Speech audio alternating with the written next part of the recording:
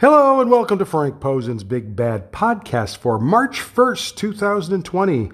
Don't forget to check out my blog at frankp316.blogspot.com. And also don't forget to check out my new podcast, The Big Topic in Women's MMA. Now, we have two new videos up on the blog from last night's UFC show in Norfolk, Virginia. Yesterday it was reported, the first one is Felicia Spencer versus Zarah Fairn.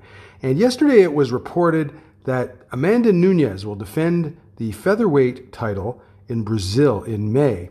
So the two featherweight matches on this show amount to a top contender tournament of sorts. Now, Felicia is the best of the four fighters, though I don't think she can beat Amanda. Zarah is from France. She lost to Megan Anderson in her UFC debut. If she was in any other weight class, she wouldn't be in the UFC. She isn't any good, okay?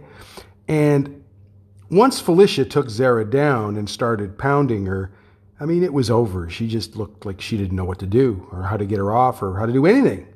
Now, since Felicia, it was a first round TKO, right? Since Felicia has already beaten Megan Anderson, I expect Felicia to get that title shot. And it's like Schwan Humes and I said on my new Big Topic in Women's MMA podcast, the only reason the UFC started a featherweight division is because Chris Cyborg is a draw. Now that she's gone, they should shut it down and let the fighters go elsewhere. And here's a message to those idiots who think there are decent featherweights out there. There aren't. Neither the UFC or Bellator will hire the fighters that you guys keep mentioning. They're not suspects. They're not prospects. They're suspects. They know that none of them are any good. Now, Zarah was brought in because the UFC needed a warm body that fans didn't know and they weren't familiar with. I already knew she wasn't any good, okay? Look, I would know about any decent hidden featherweights. They just aren't out there. There aren't any, you know? And when there's one that comes up, I'll be sure to let you know, but I haven't seen one lately, okay? Felicia is actually the last featherweight to turn up at Invicta that I thought was any good.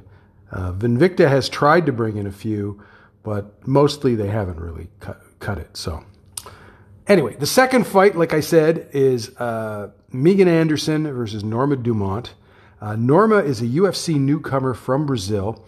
She has been on the UFC roster since March of 2019. Her previous fights were at bantamweight.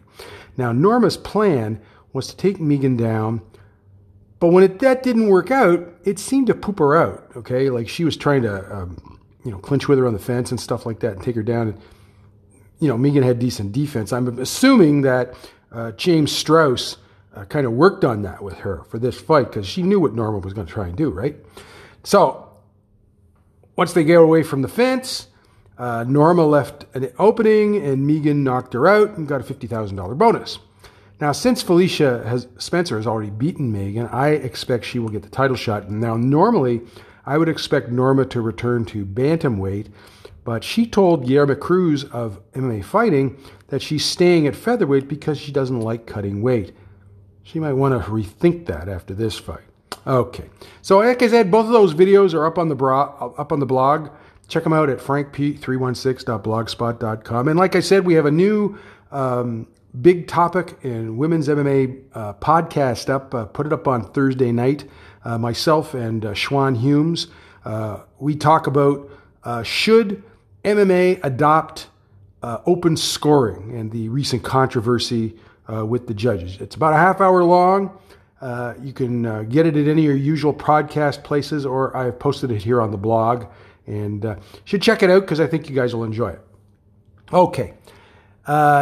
Be back on Friday for sure. Got a big UFC show next week with, of course, Weili Zhang versus Joanna Jędrzejczyk.